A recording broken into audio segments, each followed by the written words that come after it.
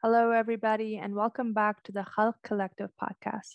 We hope everyone has been well and taken care of the past few months as things continue to unfold globally with long lasting ramifications.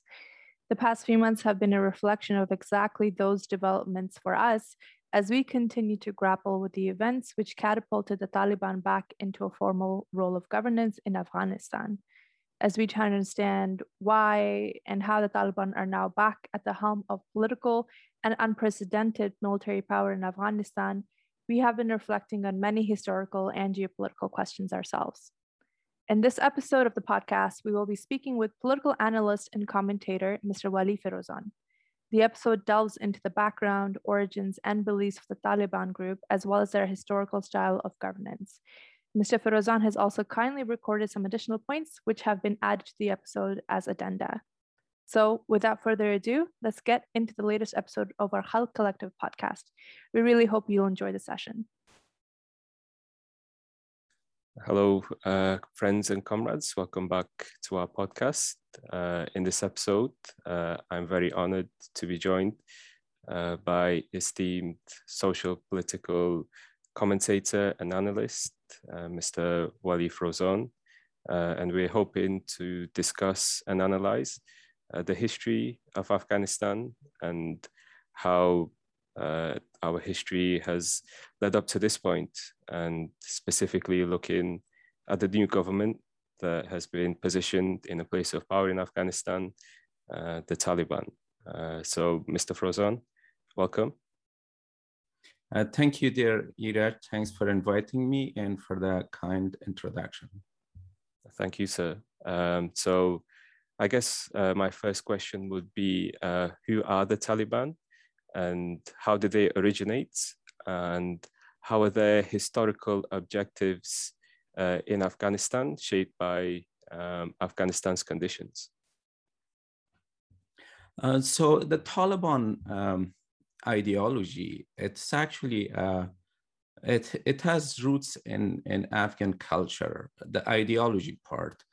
I'm not saying that the practice and the actual rules and laws that they're trying to impose or enforce today, they exist in Afghan culture, or their way of conducting their war. That part is separate, but I'm talking only about the ideology. It's a culture and social issue that exists in our culture. For example, their views about women liberty and women participation in society and work. It's not very unique to Taliban. But the difference is that throughout the past, the modern history of Afghanistan, especially in the past 100 years, women had rights, women had their, at least on the paper, they had freedom, they had equal rights. And yes, there were violations of women's rights. There are atrocities against women. There are forced marriages. That has always happened. But at least the government and their policy and their as a whole did not accept this kind of behavior or this kind of conduct against women. So women had some level of protection, although in the family, maybe some parents or father character or brother or husband or the society had restrictions on women. But it wasn't, it was individual. It was not acceptable within the law. But the role of Taliban, basically, what goes wrong here now is because together with these social conditions that are in Afghan culture, when the government comes in play and gives hand together with the family and brother and husband that's violating a woman's rights, when the government joins forces with them, it becomes a problem. To talk about the ideology of Taliban, in my view, basically, it goes back to about where the struggle starts between the two parts, two sections or two segments of society in Afghanistan, and it has a lot to do with modernization, with urban modernization and traditionalist or reactionary forces in Afghanistan that wants to take the society back to traditional values, to basically more cultural values that exist in Afghan culture or in Muslim cultures in the past 1400 years. So in my view, it started with Mahmoud Tarzi, who was a journalist, and he was also Amanullah Khan's father-in-law. And Amanullah Khan got married to his daughter, Malaka Soraya, or Queen Soraya. So Mahmoud Tarzi had a view to bring or to take Afghanistan through a change, more like kind of a secularist society, not a secularist in a sense that exists in, let's say, England or Canada and state or whatever, but some values of Afghan traditional values, but they wanted to bring change in Afghanistan and take it towards some modernization. And Amanullah Khan, after he took power, basically went to Europe and traveled. And when he came back after 6 months, he brought very rapid and sudden changes that wasn't acceptable to traditional Afghans. And they thought he's changing the country. He became kafir or infidel, and he became Christian, and he's bringing changes. And then certain pictures of Malaka Soraya was also published with short sleeves, which was apparently fake, and it's still circulating in media. Those are known to be fake pictures. So there were forces at the time, just like Taliban, with the same mentality. I call them, for example, Habibullah Kalakoni. To me, he was the Taliban of his era 100 years ago. He also raised again a progressive government, and he stopped that trend of Afghanistan going through a progress and change. And basically the wheel turned backward by his jihad against Amanullah Khan. So eventually Amanullah Khan had to leave the country, and he came to power. But the kings after that, Nader Shah and Zahir Khan, and after that, Dawood Khan, they all followed Amanullah Khan's pathway or steps. And and these kings and presidents, they brought the changes that Amanullah Khan wanted, but in a very slow manner, without being too aggressive and too rapid. So it was less noticeable to the traditionalists. Throughout the past 100 years in Afghanistan, there is so much focus in the big cities, all the economic development, education, and government focus, foreign countries focus, foreign aid, including UN. They all focus in big cities, and the rural Afghanistan is untouched. So what happened in 60s and 70s, Afghanistan, the big cities like Kabul city, for example, it was quite modern, and it was close to kind of, you can say it was semi-European kind of a culture. But the ruler Afghanistan was untouched, and they lived in medieval times. So that by itself is the reason that when the city people wanted to bring changes, they faced resistance from villages, from small towns.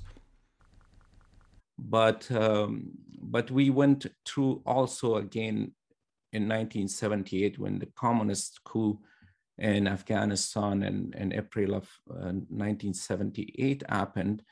And again, these people, just like Amanullah Khan, although with different values, Amanullah Khan was also, he wanted to bring changes and turn the country to a modern country, and also the Khalqis and Parchamis, the communists, without considering their ideas of communism, without those factors, if we leave those factors alone, their basically closeness to Russia and the idea of communism, they were also a progressive force, and they wanted to bring change to the country, and that basically again triggered a jihad, just like Habibullah Kalakoni and his group, whatever actions they took against Amanullah Khan, the Mujahideen was a repeat of the same pattern.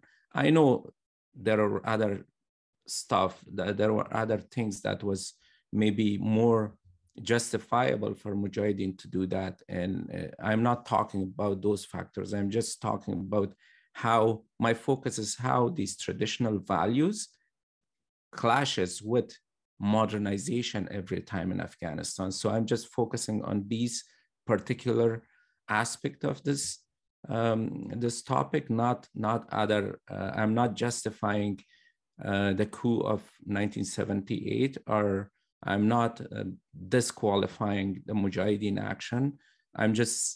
My point is that there were progress forces in Afghanistan, and I'm trying to explain how the two parts of society that wants to take Afghanistan towards a modern society, and then there are other segment of society that pushes back, and they try to hold on to traditional values. So that happened for the second time in 1978. And then again, when the Americans and the NATO and Europeans came in Afghanistan, there was a slight change in the governments, although with all the corruption and all the backwardness, and women's rights was violated during the past 20 years.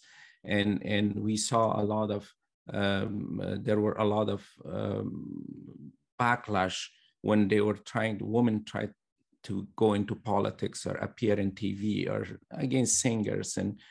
But at the same time, the government wasn't like Taliban, joining force with the people and suppressing women. So, and there were some positive changes in the past 20 years, and the governments were kind of, in a way, we can even say a little bit secular in a way, especially the Ghani government. There were certainly some secular forces within the individuals or groups within the Ghani government that wanted to take Afghanistan through kind of a secular society. I'm not claiming that this was a secular government, but it wasn't completely based on values that Mujahideen believed or the Taliban believed. So, so they also forced, the Taliban in the past 20 years, they went to their rank and files, and they took fighters based on these values. They told their fighters that, do you want your sister to be in school, and then she will end up talking with foreigners, and then one day she will end up in TV and talk about our values and stuff. So come and join us. That was basically, if you talk to a Kandahari, this is what they tell you. So there is always a segment of society in Afghanistan that wants to bring changes and turn Afghanistan to a modern society. And then there is traditionalists like Habibullah Kalakoni 100 years ago. And then Mujahideen was also 90% of Mujahideen were from suburban Afghanistan, from small villages in outskirts in very distance from the cities. And they were making the rank and file of Mujahideen. Yeah, there were some educated, some people from university, but even them, like for example, Burhanuddin Rabbani, Gulbuddin Hekmatyar. Burhanuddin Rabbani belongs to a very small town in Faizabad in Badakhshan. and also Hikmat Yar belongs to Imam Sahib. So they were just students. They were living in Kabul University in hostel or Laylia. So they were living in there. They were not part of Afghan modern urban population. So they were the one who called for jihad. So we see this repeat of the same pattern 3 times already in Afghanistan. And I believe that it will probably happen again and again, because the 2 segments of society, they're always in a struggle.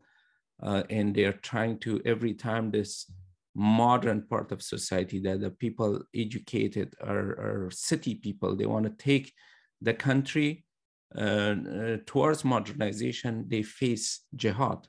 They face resistance from small village people, from people who value more like traditional Afghan values and Islamic values. So that's the ideology part of Taliban that exists and has roots in Afghanistan. The other, from another angle, if we look at Taliban, is basically their connectivity and how they came to existence in a separate culture outside Afghan culture. So if we talk about how other countries, other religion, other segments of Islam religion, like Wahhabism, like Takfiri, like Salafi, Deobandi, they all had impact on how Taliban was formed. So Taliban basically in after 1978, when the Russians invaded Afghanistan in 1979, a lot of people, due to bombardment and due to war, they lost their parents, and there were 3 million refugees in Peshawar and Pakistan in general, a lot of them in Peshawar and living in camps. So out of that, 3 million was actually registered refugees. And some say it was even up to like 6 million. But so let's stick with the 3 million. Out of that 3 million, there were like about 1 million of them were children. And they, some of them had no parents, some of them were very poor. And the Pakistanis took them to their madrasas. And these madrasas were formed, actually a lot of them in Khyber Pakhtunkhwa, which is the Peshawar area, the Pashtun areas of Pakistan. So these madrasas were just a few hundreds in there, but during the jihad, during the war in Afghan Soviet war, these madrasas expanded and based on some accounts, they went up to like 70,000 at the time, 70,000 madrasas in Pakistan. Not all of them large and like big size. Some of them were just like 10 students or 5 students, some of them hundreds. So one of the madrasas, which is very popular, it was in Akora Khatak in Peshawar, which is just about 20 kilometers, 20 minutes when you drive from Peshawar towards Islamabad. There is a town called Naushahar or Naushahra. Akora Khatak, it's a Deobandi madrasa, and this is called Darul Uloom Aqaniya. So Darul Uloom Aqaniya existed before the Afghan Jihad, before the Afghan war. So it's based on Deobandi school of Islam. Deobandi school of Islam came into existence in India and near Delhi, about 20 minutes outside Delhi. There is a town called Deoband. And this school was actually came into existence just before the British were leaving India. And this was, some say it was created by British, some say it was created by Muslims, because the Muslims of India, they were very behind in every aspect in life comparing to the Hindus. So a young Hindu was going to university and education, and they had all kind of opportunities, and Muslims didn't. So the Deobandi school came into existence based on an idea for an Indian Muslim to become more competitive, to be more competitive with the rest of the population, like the Hindu young person in India. But two problems with Deobandi school. One, they were saying women are distraction. Women, existence of women, or presence of women, I should say, in society does not allow man to be productive. Man will not be faithful to his religion if women are around him in the society, in offices, at work, in school. And woman is also a distraction in every aspect of life, at work, in religion. So, and their faith basically will weaken when women are around them and as a distraction in the society. I'm not talking about their sister and wife and mother at home, in the society. So that was one thing that they believed. The second thing they believed was the Shia Muslims are infidels. They're mushrik, basically. This is the two beliefs they had. And that was, other than that, the Deobandi school of Islam went through a lot of, they had a lot of good things happening in India at the time. And later they had the Aligarh University. Aligarh University is a well-known university, and people from all over the world go and study there. But Deobandi school in India was fine. It wasn't like really a farce or a school of thought that became problem within India. It was just those values over time. It kind of moderate itself. So it went to Karachi, to Lahore, to other cities of India. There was no problem with that. In Lahore, there was no problem with Deobandi. The problem became a problem when it came to Peshawar.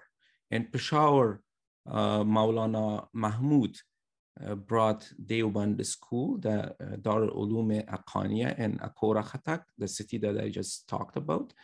So he brought this school, and here it mixed with the traditional values of Peshawari culture here.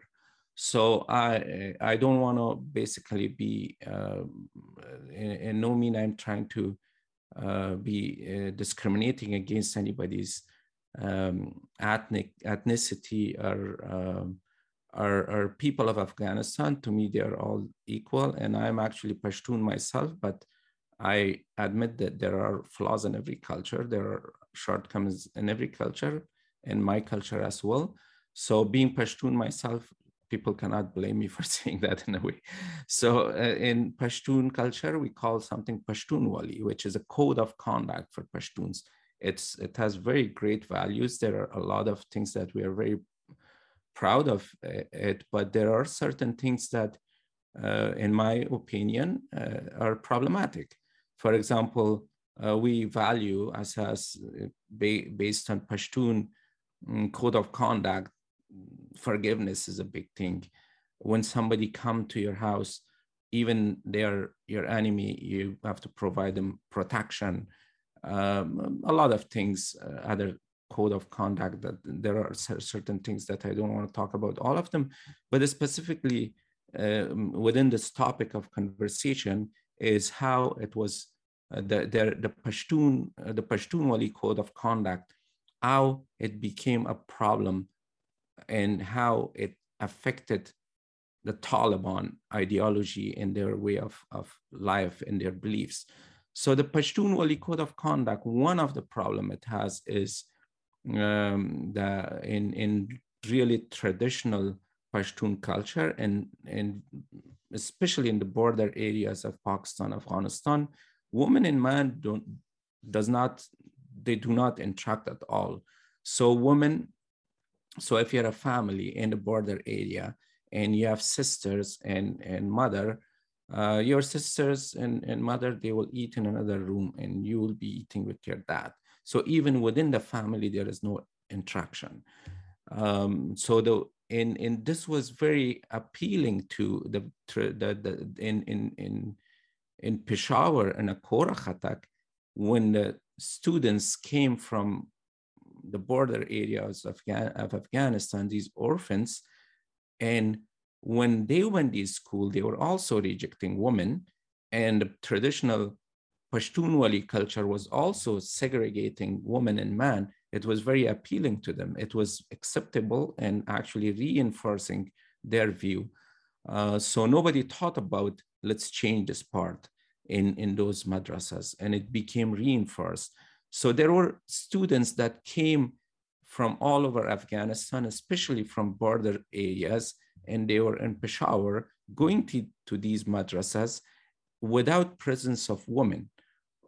A lot of them didn't have a woman in their life because their mother died, their family died, their sister died, and they were just orphans. Some of them were poor students. They came to madrasas and they were seeking education because their families were very poor. They couldn't provide, and the madrasas were providing shelter, food, education, and clothes and everything. So they were staying there, and there was influence of Deoband and influence of this Pashtunwali culture in there without presence of women at all.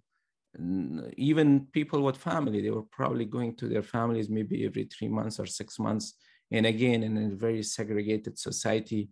So again, this idea was enforced, and then there are other elements that came into play because there were money flowing from Saudi Arabia. They were promoting Wahhabism in there. And then there were Salafis and Takfiris. They were all coming in Peshawar, some of them through CIA, some of them through ISI, some of them through Saudi Arabia. They were all brought, like people like Osama bin Laden and his group, for example. They were all brought at the same time in Peshawar, and Peshawar became a center of jihad or war against a struggle against Soviet Union. And all of them, they were focusing on these madrasas. Women participation in society and in public, their appearance is very limited all over Afghanistan. Suppressing women's rights is quite common in especially in rural Afghanistan, all over the country, but it's slightly more prominent in Pashtun areas, especially along the border areas of Pakistan, Afghanistan. So it's not to say that it's very unique to Pashtunwali culture. It's just more prominent in Pashtun culture. But the problem in Pakistan, in Peshawar specifically, there was a new culture created in Pakistan due to the Afghan-Soviet war. Jihadists came from all over the world, Salafis, Takfiris, Wahhabis, Deobandis, the Pashtun-Wali culture, all of that together, it was reinforced this idea of isolation of gender in Peshawar. It actually, this was a new culture that came into existence. The jihadi culture in Peshawar was a very unique culture that really didn't belong to Afghanistan and somewhat didn't even belong to Pakistan. So the Deobandi on its own was somewhat fine. It wasn't a big issue, and also the Pashtunwali culture on its own wasn't too bad.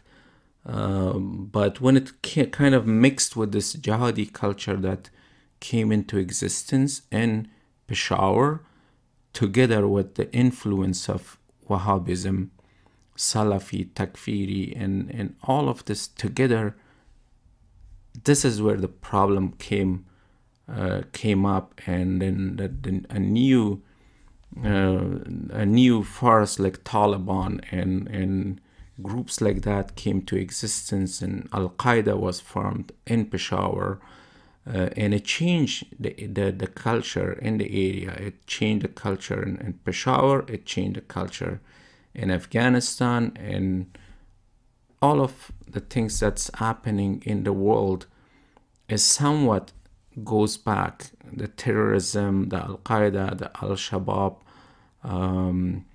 the Abu Sayyaf groups in Philippines, from throughout the African nations and in Asia, all of this kind of somehow relates to this jihadist culture that came into existence in Peshawar with the help of Saudis, with the help of US, CIA, and ISI. So this is not very unique to any of these cultures, but they all came together, and then a new culture, a new tradition was formed.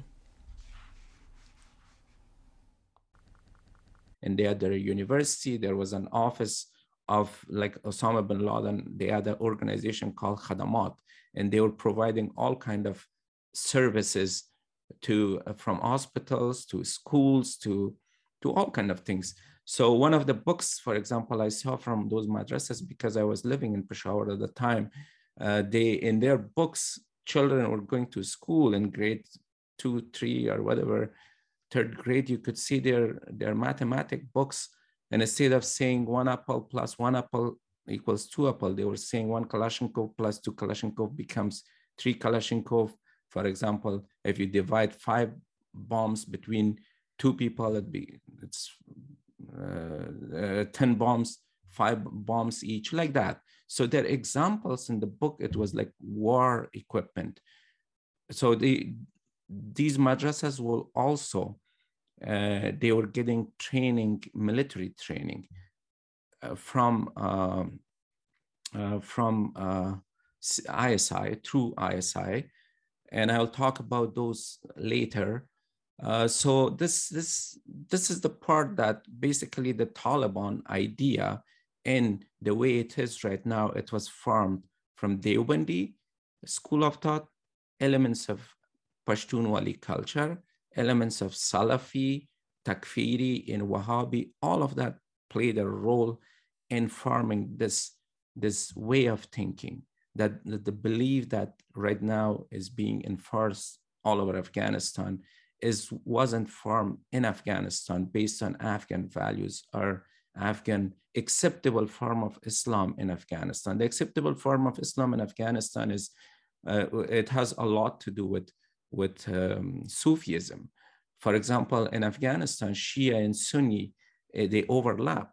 You go to Mazar-e Sharif, it's a Sunni city, but the shrine of Ali is in there. He's a leader of Shia, and all Muslims from all over Afghanistan go there for prayer in Mazar-e Sharif, Shia and Sunni. We didn't have a segregation between Shiism and Sunnism in Afghanistan. In Kandahar, for example, there are shrines of Shia, and we have Khanaqah. Khanaqah is the people go for zikr Friday nights, and they do zikr.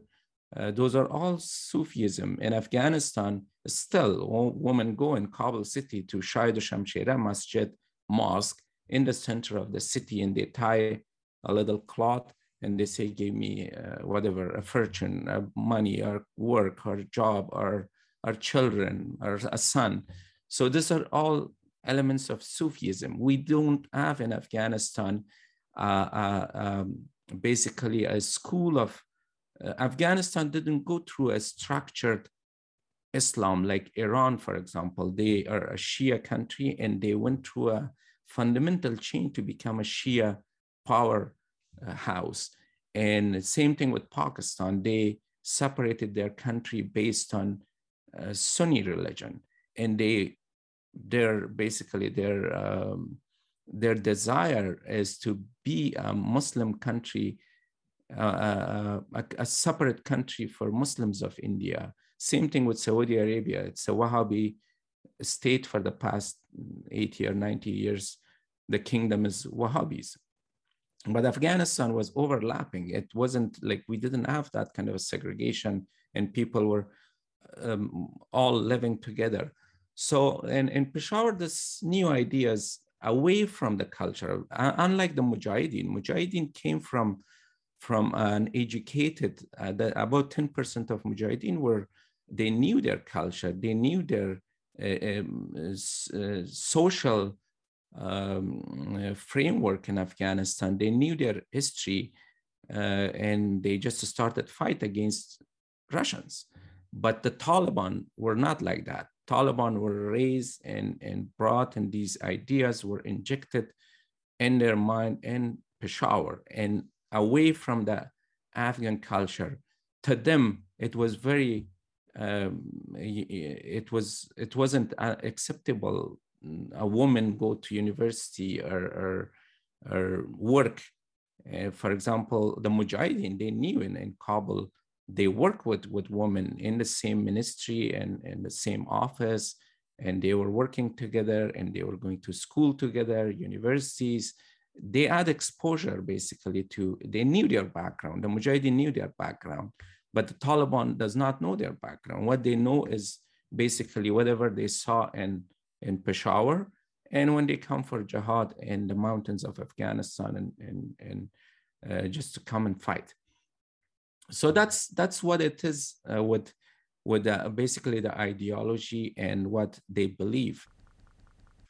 The other elements of Taliban existence has a lot to do with Pakistan and the ISI and what Pakistan wanted in Afghanistan. So Pakistan is basically in the 60s, when they were created in the 40s, the first 20 years, they faced a lot of problems from Afghan governments at the time. For example, during the Zahir Shah kingdom, Afghanistan was the only country that didn't accept Pakistan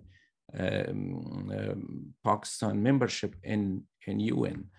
Afghanistan also sent a couple of times small troops inside Bajawar agency to resolve some tribal struggle that was an internal matter for that region. But then Afghanistan felt like, this is my country, this is our country, and we're going to go and interfere in there. So at the same time, Afghanistan, because of the Durand line, because we don't accept Durand line as a border. So what happens is the Afghan governments in the 60s and 70s were supporting some elements of separatists in Pakistan. For example, Awami National Party was supported, backed by Afghan governments, backed by Dawood Khan and Zahir Shah, and later by the communist government too, by Nur Muhammad Taraki, Hafizullah Amin, Dr. Najib, and all of them. So Pakistan in 1973, during Zulfikar Ali Bhutto, decided that this struggle has to be taken inside Afghanistan. If we have an Afghanistan that's peaceful, that's progressive, that has a modern structure of government, a modern army, it's going to be a headache for us. Actually, we were supporting the Balochs too. Balochistan is an occupied land by Pakistanis, and they want their freedom. There is a fight for the past 70 years, but since they don't have a lot of foreign support, we don't hear about Balochistan a lot. But Balochistan, there is a war going. There is a fight. There is people disappearing. ISI goes and suppress them, take them away, and kill them without nobody knowing. People disappear, especially journalists and human rights activists and Baloch activists. So we were supporting the Pashtuns and we were supporting the Balochs. And Pakistan decided to bring the war inside Afghanistan, not the war at the time, bring the problems inside Afghanistan. So Afghanistan is involved in its own struggle with its own people, and they will not have the time to basically focus on Pashtun separatists or Baloch separatists. So this was Zulfikar Ali Bhutto's idea, and they were all considering that, but they didn't have the mean for that. In Afghanistan, in the 60s, 1964, there was a democracy. They were calling it Shahi Mashruta, which was a democracy that allowed other political parties to form. So in 1960s, there was a lot of new political parties forming in Afghanistan, especially in Kabul University. All of these students like Gulbuddin Hekmatyar, Burhanuddin Rabbani came from Badakhshan and Imam Sahib, and same like Sayyaf. Maulavi Khalas wasn't a student, but then he was a Maulavi. Like Haqqani and them, they were not a student, but they were part of this movement. Later, we can talk about that. So there was a lot of political leftists and rightists. The leftists were Parcham, as the Parcham political party of Parcham, and Khalq, and then Sholeh Javed.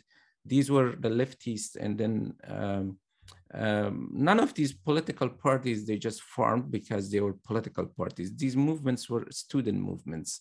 So a person, for example, his name was Niazi. Niazi was killed in a very suspicious way, and he was supposed to be the leader of Hizb Islami Afghanistan, which was actually the leader was Burhanuddin Rabbani and Gulbuddin Hekmatyar, and Ahmad Shah Massoud was a member, but then they had like a few other people, but it was led by Niazi. It was just a student movement. It wasn't a political party. They were getting into fights with the lefties, like Sholeh Javed with Parchamis and Khalqis. So a person was killed in University of Kabul University. His name was Saidal, and this person was killed. And the government wanted to arrest, at the time it was Dawood Khan government, and he wanted to arrest Gulbuddin Hekmatyar. So, and he wanted to suppress these Islamic movements. So they all ran away to Pakistan. They went in 1973 to Pakistan, 35 people, including Gulbuddin Hekmatyar, Burhanuddin Rabbani, and Ahmad Shah Massoud. Sayyaf was supposed to go there, Ustad Sayyaf, but he was arrested and he went to prison. And at the same time, Maulavi Khalas and Haqqani came and joined them. So 35 of them. So this is where Pakistan comes into play. And they were welcomed and they were kept in Peshawar. And a book that I read about this is called Ahan Posh, written by Colonel Imam. He's a Pakistani, he's originally from Punjab, and he's a Pakistani brigadier general. And he wrote this book because his involvement from day one, when these groups of Afghan Islamist students migrated to Pakistan in 1973, he was involved with them from day one until the collapse of Taliban's first government and when the Americans were in Afghanistan. So he wrote a book. His book is called Ahan Posh. In his book, Colonel Imam says that he received a call. He was actually a commando, a special unit force officer in Pakistan Army. And he had, later on, he went to join the ISI. And he's saying that he was very talented and he was very good. Due to his talent, he was chosen to go to the States and take more courses in basically in Secret Service, and his specialty was basically how to sabotage a government from within. So this is what he's saying. He went for training in America and got training from CIA on how to sabotage a government from within, how to create a group within in another country that can destroy the whole system, the economical system, and basically destroy a country from within, so that the people become frustrated and they start fighting against their own government, things like that. So basically a sabotage training. So he's saying that he learned all of those tactics. He knew those from his training in Pakistan. So combined together as skills from special forces, from Pakistan Army, and then going through this training for becoming an ISI officer. So he was chosen for this project. And he said at the time, the Minister of Interior in Pakistan was Nasirullah Babar. Nasirullah Babar called him, and he told him that you're chosen specifically for this task to organize these 35 students that came from Kabul. And this is a golden opportunity for us to take the fight inside Afghanistan. So, he was told that this is Zulfikar Ali Bhutto's idea, and Zulfikar Ali Bhutto was the prime minister of the time in Pakistan. And Nasirullah Babar, the Minister of Interior, he chose Colonel Imam. His real name is Sultan Amir Sultan, but they call him Colonel Imam because he was the Imam or the Mullah or Maulavi and within the Taliban, and they gave him the Imam name and the Imam title, but he wasn't an Imam. So Colonel Imam writes in his book that I went and met the 35 students, including Gulbuddin Hekmatyar, Burhanuddin Rabbani, and Ahmad Shah Massoud. And I was told not to reveal your identity, that you're from ISI. We are just going to pretend that we are Pakistani government and we're trying to help them settle here. So based on his book, he's saying that within 6 months, we opened training centers for these groups. And later on, because of Dawood Khan's, Dawood Khan wanted to basically suppress the Islamic movement in Afghanistan. So about 5,000 other followers, other Islamists joined. Basically, they take refuge in Pakistan. Altogether, by the time the communist government came in power in Kabul in 1978, from 1973 to 78, altogether, by his count, there were 5,000 of these mujahideen in Pakistan. And they had camps, training camps for them, and Camp Khurasan, Camp Nasir Bagh, Camp Babo. These camps were opened during Dawood Khan time, not after the Russians came, as they claim. These camps were open to train Ahmad Shah Massoud, Burhanuddin Rabbani, and Gulbuddin Hekmatyar's supporters, followers, people who came and joined the Mujahideen, basically. So after a brief training, after about a year, 2 years, they launched them. They sent them back to Afghanistan, and during Dawood Khan time, and they were supposed to launch a coup in Afghanistan, and that was Gulbuddin Hekmatyar's job because of his influence, his contact in Ministry of Defense in Kabul. He was assigned this task to launch the coup, and at the same time, Ahmad Shah Massoud had the task of taking over Panjshir and Takhar and those areas, and then in Laghman and Behsoud and 5 areas in Afghanistan. At the same time, they launched this attack. So that in other areas, they were able to basically, Ahmad Shah Massoud took over. At the time, Panjshir was only a district. It wasn't a province. It was called Wulaswali Panjshir. Wulaswali Panjshir was taken over by Ahmad Shah Massoud for 3 days. But Gulbuddin Hekmatyar failed to launch the coup within the defense ministry, and that coup didn't happen. So basically, the ISI plans were exposed. This political party that was formed in Rawalpindi through ISI one point that I forgot to mention, with the help of ISI and Jamaat Islami Pakistan, they formed a political party for these 35 students, which they call it Jamiat Islami. So Hizb Islami didn't exist. It was called Jamiat Islami, and the leader was Burhanuddin Rabbani, and his second in command was Gulbuddin Hekmatyar. So they went back to Pakistan. They retrieved and went back to Pakistan.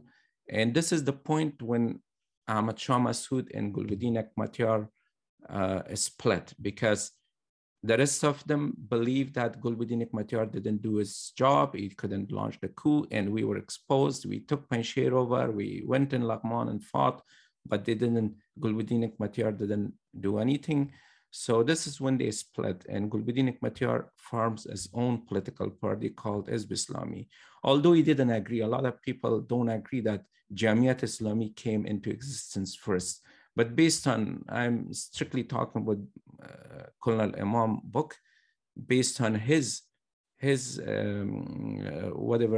statements in the book, Jamiat Islami was formed, not Hizb Islami. So, and then Colonel Imam talks about the rest of the training. The training went on. There was actually a visit from Zulfikar Ali Bhutto. He went to Kabul and visited Dawood, and the difference were resolved. And Colonel Imam says in his book that Zulfikar Ali Bhutto, through the Minister of Interior, Nasirullah Babar, told them that we are stopping this campaign of training the Mujahideen because we came to certain agreement with Dawood Khan and the problems are resolved. But he admits, Colonel Imam admits, that the ISI, and especially some elements of ISI, didn't stop the training. So he said, I still had the contact with them, and we continued with helping them and training them and meeting their needs and stuff, but not openly anymore. But the official line of the government was not to support them. ISI and the Pakistani army continued to support these people. So anyways, on his book, he doesn't talk anymore about what happened in the 5 years, and he's talking about the training being continued, and they had 5,000 people that they were training, and the plan was to launch another coup or another struggle within Afghanistan, another insurgency plan to destabilize Afghanistan. So Afghanistan is not able to support the Balochs and the Pashtun separatists. And then he's talking about a golden opportunity that came in the hand of Pakistan when the Russian invaded, and 3 million refugees came to Pakistan. He's saying now, instead of 5,000, we had 3 million to work with. So we had an army of 3 million to pick them and train and send back to Afghanistan to destabilize Afghanistan. And by the way, the communist leaders, they were also into Loy Afghanistan and the fight for the Durand Line and not recognizing Durand Line, and support of Balochs and support of the Pashtun separatists. So that didn't change. With Russians coming to Afghanistan, it was actually reinforced. So Pakistan felt more threatened because now a superpower was beside the Afghans. So Colonel Imam says that this basically is training. He was responsible for training, and there were other 200 ISI officers, generals, and other army officers and ISI officers. They had different responsibilities, and they had, they were responsible for planning, they were responsible for accommodating or whatever other areas that the Mujahideen needed. But his responsibility was only the training part of the Mujahideen. He had training camps, and he's saying from 1973 to 1992, when the Mujahideen went and Dr. Najib government collapsed, he's saying altogether and within his office, capacity, he trained 95,000 mujahideen. So he doesn't talk anymore about other things that happened between that time. And then he goes to 1985. So in 1985, but life went like normal for him. He was training the mujahideen. He was, the war was going. So in 1995, he's saying that he received another call from ISI to come and attend a meeting. We are discussing a very serious matter, and we chose you for a new project. He goes there, and he's told that the mujahideen, like Ahmad Shah Massoud and other groups like Hizb Islami, Jamiat Islami, and all of them. So he's told that these mujahideens are becoming more independent. They have their own contact with other countries. They have their own relationship with, for example, with Iran, with France, with England, with America. Sometimes they don't listen to what we say. They are going a little out of control. We need to work on another group that's more loyal to us, and they are not from an educated segment of Afghan society, and they are more religious, and they have to basically be a puppet of ISI. And whatever we chose, it should be a group that will listen to us and not to what, and will not build like relationship with other countries and do things according to our plans. So and then Colonel Imam says that he chose Harakat-e-Inqilab Islami, which is a political party, and the leader name was Maulawi Muhammad Nabi Muhammadi. Colonel Imam said he was a very loyal person to Pakistan, and his forces, his mujahideen, his fighters were more very traditionalist Afghans. They were not educated in schools. They were more educated in madrasas and masjids and mosques. And he wasn't, his mujahideen was more Maulawis and mullahs and qari and those type of people. So he was the best candidate to approach. So his idea, like Colonel Imam says, I thought about it, and I came up with an idea to select about 50 people that are not educated in schools. They're very much into like traditional Islamic values with a very narrow mind view of Islam, and they are educated, they are but in madrasas and in masjids, in mosques. And another condition, they have to be single, young, energetic, and in a way very good fighters and all of that. So he went and gave those conditions to to Maulawi Muhammad Nabi Muhammadi. He came up with 60 names. So he chose 60 people from his political party, 60 fighters, and gave it to Colonel Imam. Colonel Imam says that I took these people and went through a training, and after about 6 months, I dropped the rest of them and I kept only 35 people. On those 35 people, he gave some of the names. They're all Taliban leaders: Maulana Mullah Umar, Mullah Hassan, Mullah Dadullah, Mullah Rabbani, Mullah Borjan, and all of the Taliban cabinet in 1994, basically 96, they were all in his list. So he picked those people, and they were about 18, 19, 20 years old at the time. And he's saying he trained them in the way that he was trained in ISI for special forces, for commando training, for sabotaging, techniques that he learned in in IS and CIA in America. So he's saying that they had the capability to basically build a bomb from a kitchen, in an ordinary kitchen equipment in somebody's household. You can build using baking soda and detergent and salt and whatever that exists in a kitchen. You can build a bomb. And the training that he provided to these leaders of Taliban, to this 35 people group, they are familiar and capable of using any weapon that existed at the time.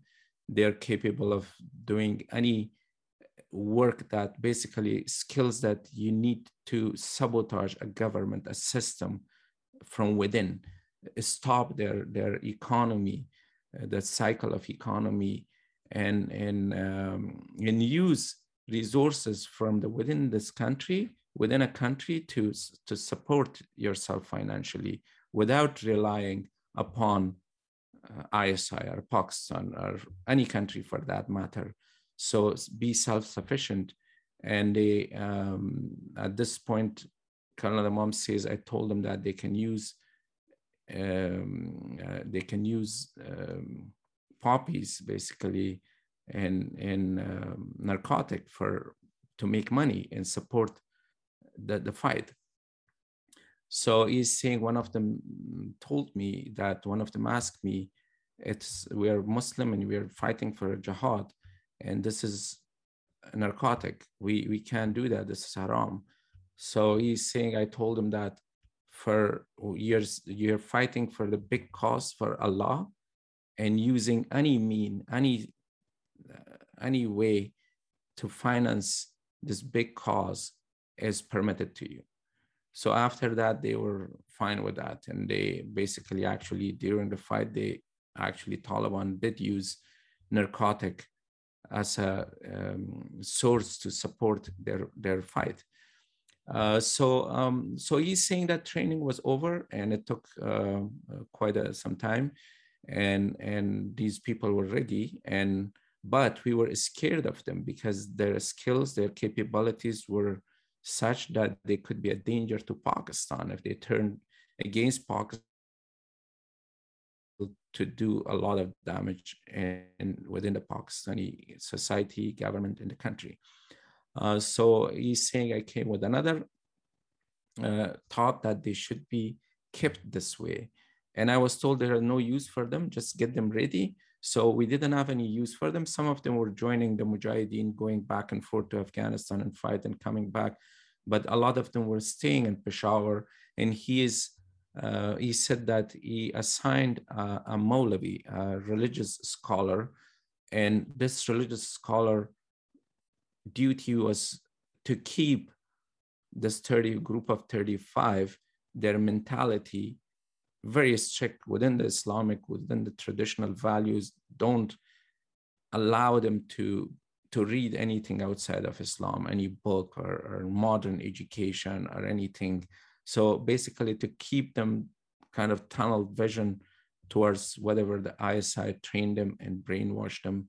That's how they maintain. And then he's saying they were always with that Maulavi, with that religious leader, and they were always under his supervision, and he did a good job and maintained them that mentality, and they kept them that way for the rest of the time. Then he doesn't talk about what happened in his job, his regular work that was training Mujahideen. It went on. And then he jumps to 1994. So in 1994, he's saying he got a call again from the ISI and was told to, there is another assignment for you. The group of 35 that you created in 1985, gather them, organize them. And this is the time when Mujahideen were fighting with each other and over Kabul. And Gulbuddin Hekmatyar was launching rockets in Kabul city, and Ahmad Shah Massoud and Burhanuddin Rabbani was in Kabul.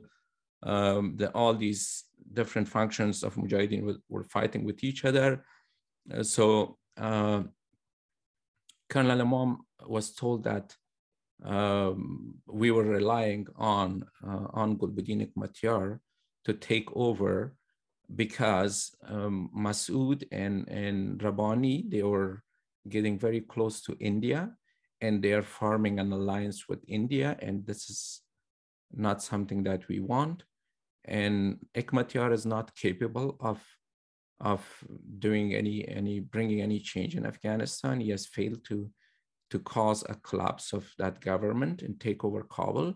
So bring your group of 35 into play, and we have to do something in Afghanistan using this group. So Colonel Imam says he goes to Spin Boldak, to Chaman and Quetta in southern Pakistan, near Kandahar. And he knew that Mullah Muhammad Umar was in Naudeh in Kandahar, and he had a little madrasa, about 10 people, one room, like a little clay kind of a room, and then they were there teaching, just like the traditional suburban Afghan masjid kind of a thing. So he knew about them, and he was in contact with a bunch of that group of 35, but not with all of them.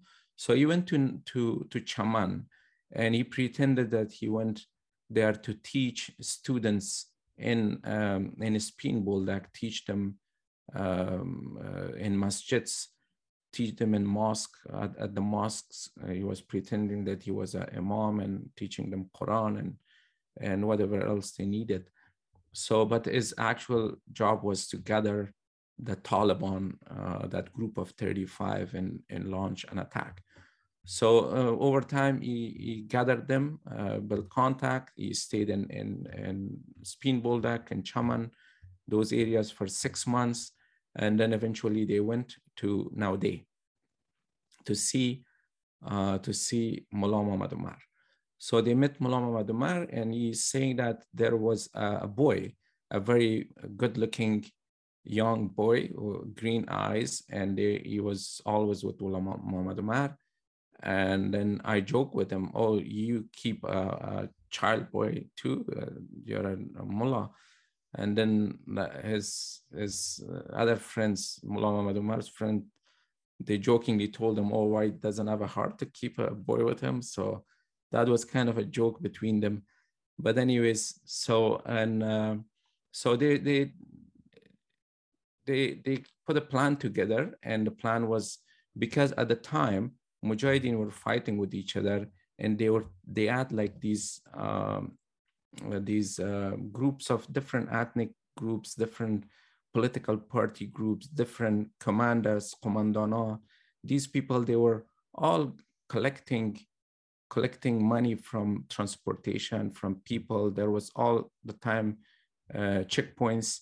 The drivers, the truck drivers, they were stopped all over Afghanistan. It wasn't just unique to Kandahar, all over Afghanistan.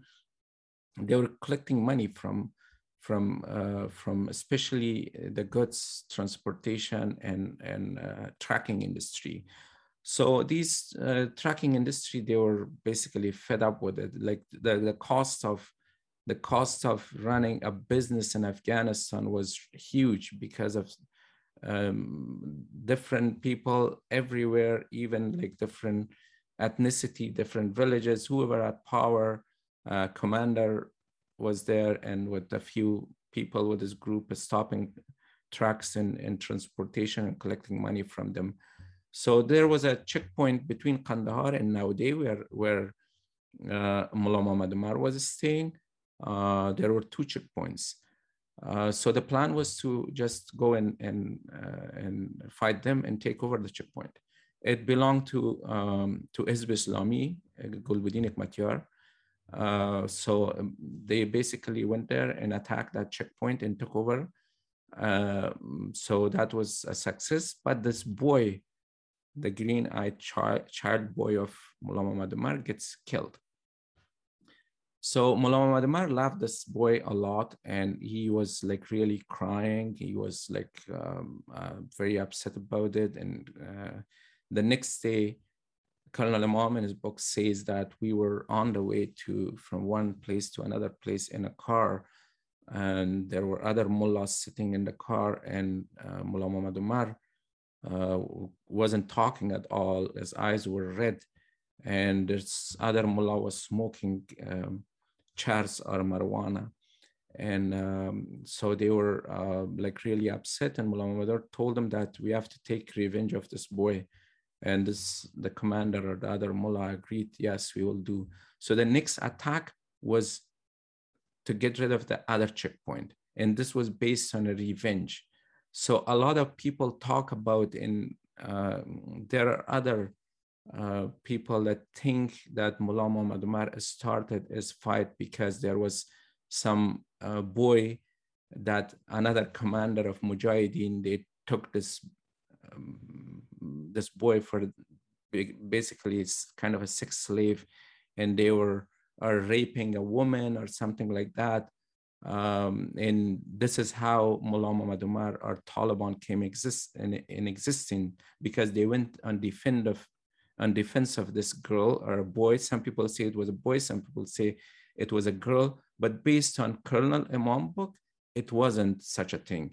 This was because Mullah Muhammad Omar's child boy was killed on that first attack.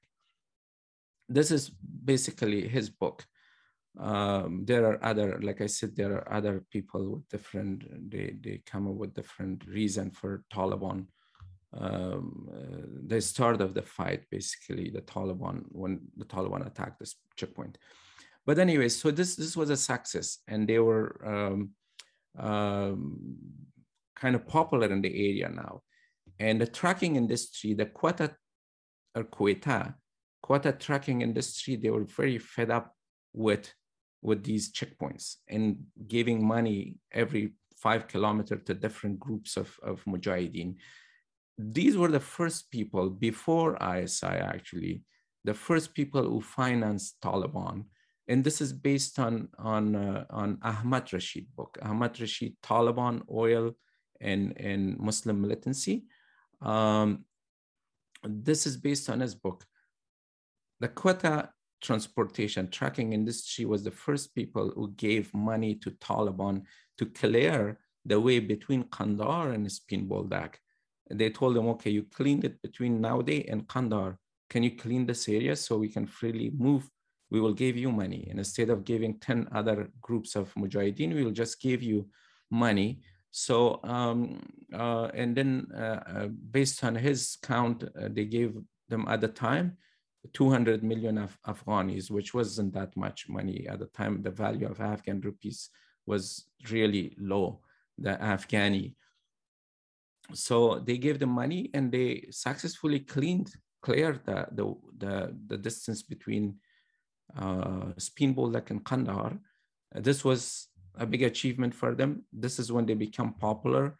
And then the ISIs in the Ministry of Interior, they were starting to trust this movement, and then actually based on Colonel Imam, he's like, we were not that powerful. We just became, luckily we became popular. There was news in BBC, and that had a lot of impact. The publicity that we got from Western media, from BBC and CNN, talking about this new group, this had more impact than what we really were. We were not powerful at all. We were just a few people.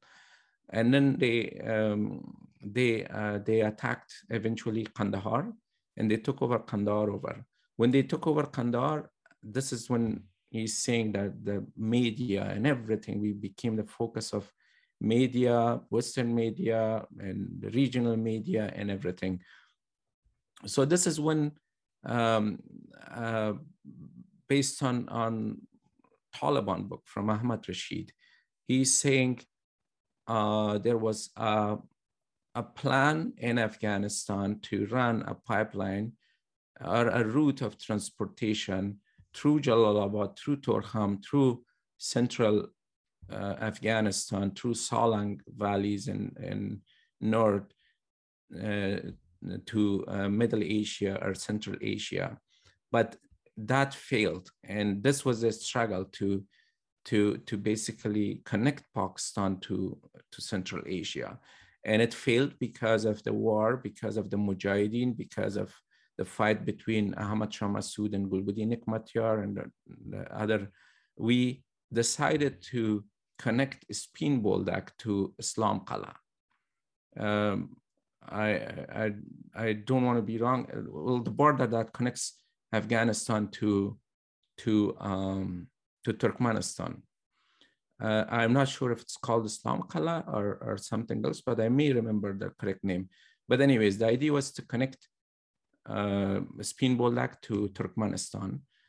And Turkmenistan is a very resourceful country out of Tajikistan, Uzbekistan, Turkmenistan. Turkmenistan as the largest oil reserve and everything else. So their plan was basically to take over Herat, Kandahar, and Farah, those areas to connect, leave the other part of Afghanistan, just connect Pakistan to Central Asia. And they did a test run, 35 trucks from army base in Quetta. They were loaded with pharmaceutical, with medicines basically, and the plan was take them to Turkmenistan, and from Turkmenistan bring back cottons, fabrics and cottons to build a transportation line. And it was a test run, and relying on Taliban, how they do. So the Taliban were actually took responsibility of that, and Taliban that column of pharmaceutical goods started, but the drivers and all the personnel that was carrying, they were army officer with civilian clothes, Pakistani army officers. They were not. They were pretending that they were just truck drivers, but they were not. They were army officers. So these trucks were stopped at near a little mountain near Kandahar airport, and they were stopped by Mansour, Commandant Mansour, which is Gulbuddin Hekmatyar, Hizb Islami commander. And apparently he is General Razak's uncle, but it's not in the book. It's my own personal information that he was General Razak's uncle as well. So these 35 trucks were stopped there, and then Pakistani army, they start to worry about what will happen to these trucks and the drivers and the army officers. So they wanted to launch. They wanted to use their own special force to rescue these trucks, but Mullah Muhammad Omar took responsibility, and that and he said we are going to do it. So Mullah Muhammad Omar came with his fighters, and basically took these trucks away from Mullah Mansour, and they hang Mullah Mansour on the barrel of a tank. So this was the first time that Afghanistan see a hanging, a public hanging, and that it's very popular. It's all over the place, and people say Commander Mansour was hanged on the barrel of the tank, and that was a kind of a signature of Taliban. They did it over and over again, and they still talk about hanging people from the barrel of the tank. It's based on that story. So these checkpoints were taken away. Basically, it was contracted to Taliban. Taliban, when they're saying we got rid of pataks, they call it pataka, but these are actually checkpoints, and they got rid of it. And based on Aisha Ahmad's book, it's called Jihad and Co. She has written a book after a big study and investigation about these lawless countries like Afghanistan and Somalia and Sudan. So in all of these countries, it's the same thing. For transportation, for businessmen, it's very expensive to operate in those countries.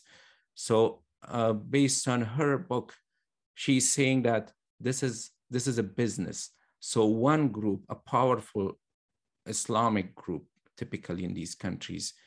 The businessman, the trucking industry, the trucking mafia bribed them, gave them money to get rid of the small checkpoints. So this is exactly what happened in Afghanistan. One big group, one powerful group was created to get rid of the other checkpoints, but they are also a checkpoint. Basically, they are one organization, one group that's taking money. They are still taking money from the transportation industry, from trucking mafia. So this is how Taliban, and then after that, the plan was to take Herat, because Herat was also on the way between Spin Boldak and in Turkmenistan. So their second target was Herat, and they took Herat. But this is the time when they, actually at the time they attacked Kandahar, there were 200 students that came from madrasas to help them, Pakistani students from Quetta Madrasa, from Chaman. So this tradition started helping the Taliban by religious students from madrasas. And when they attacked Herat, there were 5,000 students from madrasas from Peshawar came to help them. And then later on, when they were launching attack on Mazar-e-Sharif, another 15,000 came to help them. And at the time, Maulana Fazl Rahman closed all the madrasas all over the Pakistan and told them to go help Taliban. So they went on basically kind of a lockdown all over Pakistan, and their students were sent to help Taliban. That's why we were seeing a lot of Taliban students, Pakistani Taliban during the first government of Taliban, because they were coming from the madrasas.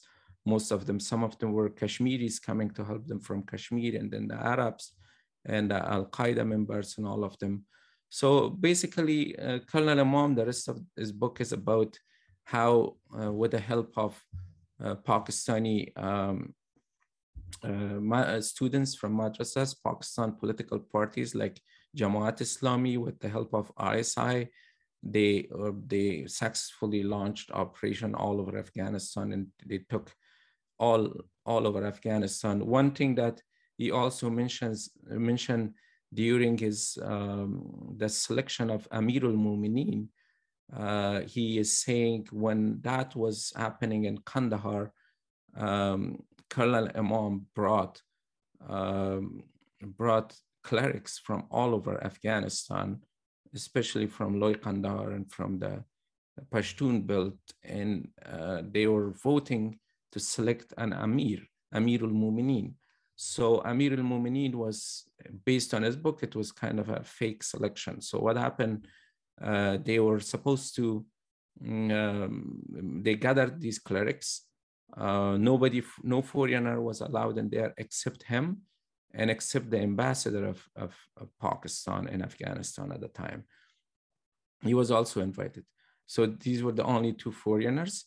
And that day, there was supposed to be an election among these clerics to select the Amirul Mu'mineen. There was another candidate, I forgot his name, but there was another candidate, and they realized that there is a chance, big chance, that this other person will be selected, which he wasn't ISI man.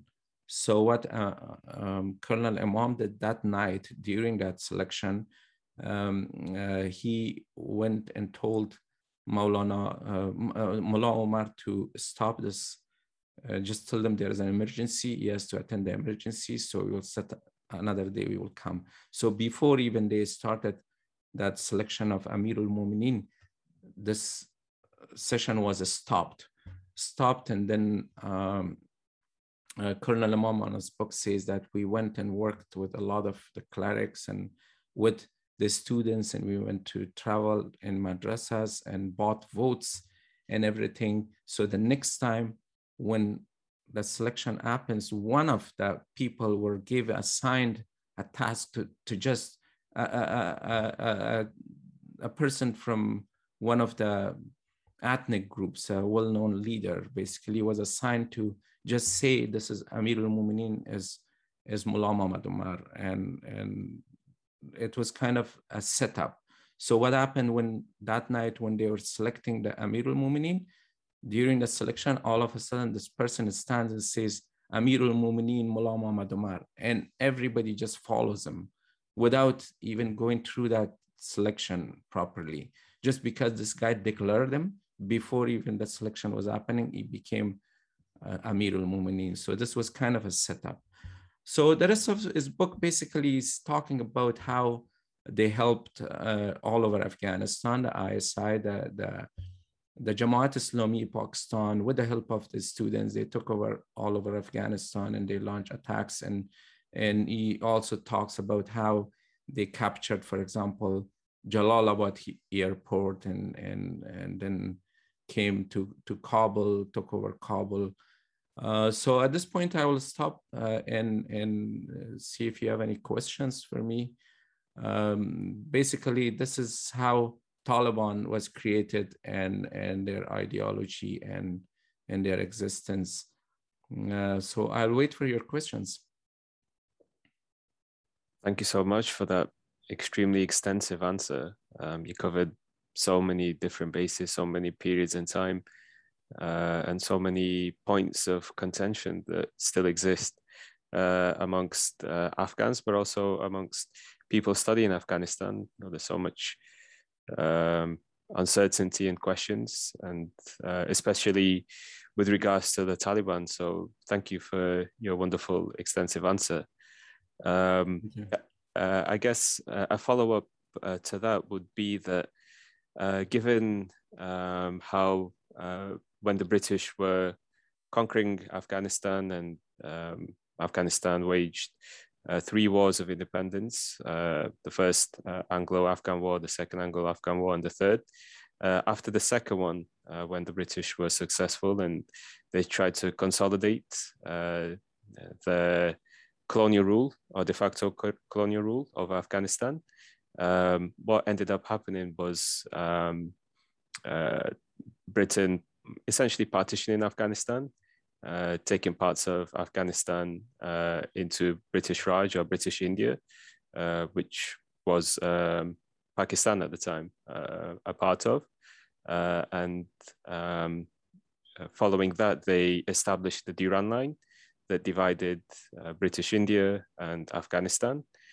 So this Durand Line, as you mentioned in your talk as well, has been a point of contention between the two countries, Afghanistan and Pakistan today, throughout the period following the Second World War, especially when India gained its independence, and you know, the two neighboring countries of Afghanistan and Pakistan, they were at odds with each other. Of course, Pakistan was formed following the partition of India. So the question that comes to mind is the 2 pillars of Taliban's ideology that you talked about, the Deobandi school of thought and Pashtunwali. And given that the border that was carved up by the British Empire between Afghanistan and Pakistan, that essentially divides the Pashtun population very strategically. This is, you know, how the British Empire moved.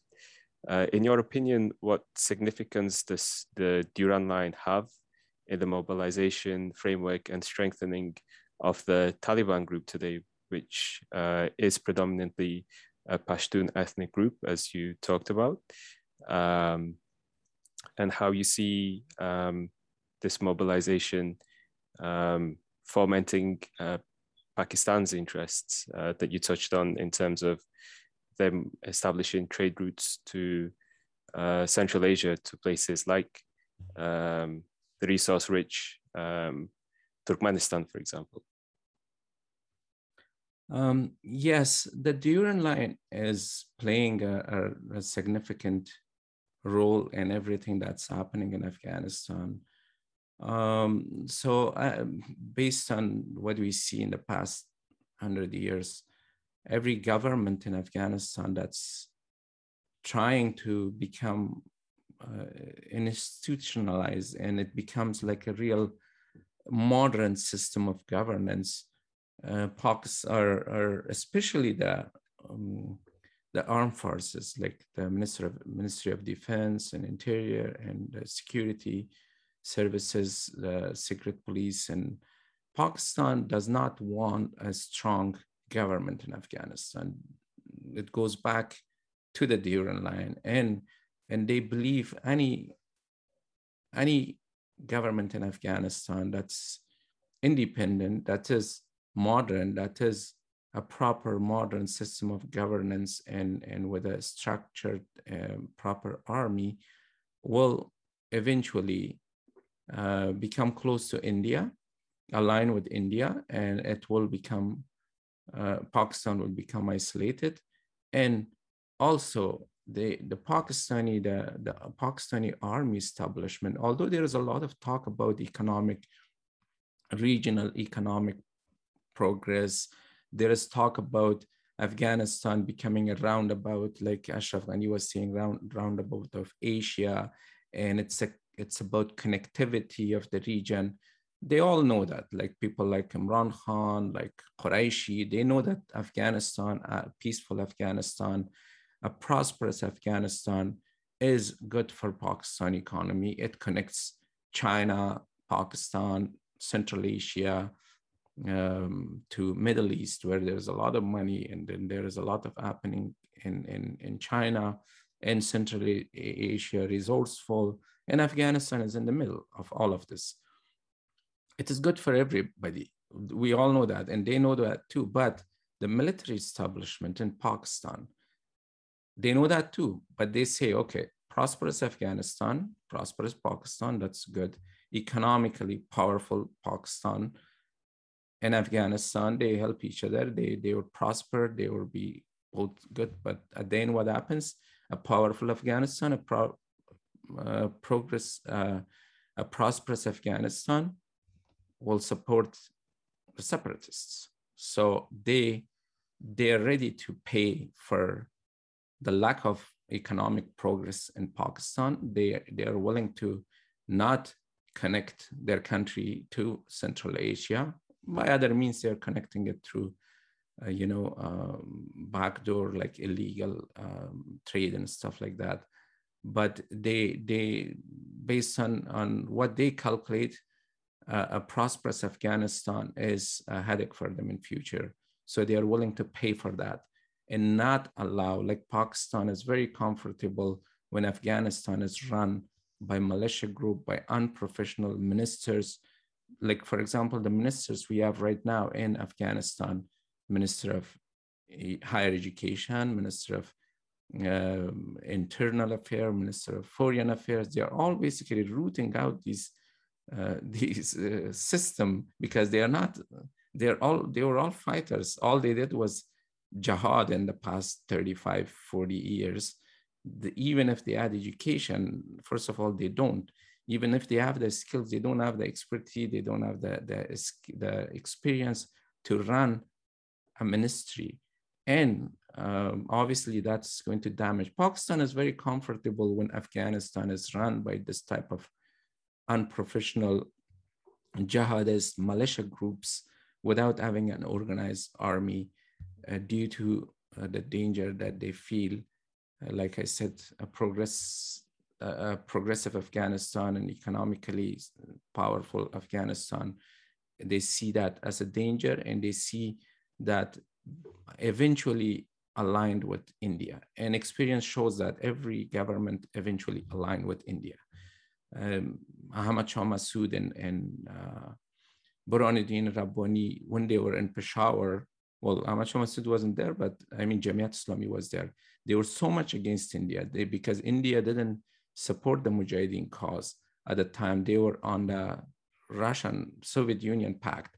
And actually, it was to the point that when we were living in Peshawar at the time, if somebody, an Afghan living in India, was targeted, blamed for living in India under like basically a country, in a country that doesn't support Mujahideen and has good relationship with the communist government. So this is how bad their relationship was. But when they came to Afghanistan in power, the first country Burhanuddin Rabbani government aligned with was India. Same thing would happen from Zahir Shah time until now. And I believe even Taliban, to come back to your question, even Taliban, if they are real Afghan and they want to work for their country and they institutionalize the army and other institutions, Pakistan will feel threatened. And eventually, like in my opinion, Daesh, Khorasan, the ISIS-K is created to basically another option for Pakistan. It's created by ISI. ISI always has 2-3 more than one player in Afghanistan. They created Jamiat Islami. After that, they created Hizb Islami. So they had 2 people to work for them. Later on, still, they were supporting Jamiat Islami and Hizb Islami, but they created, like in 1985, they created Taliban. So they always have more than one option. Taliban was created. Now there is another player, ISIS-K.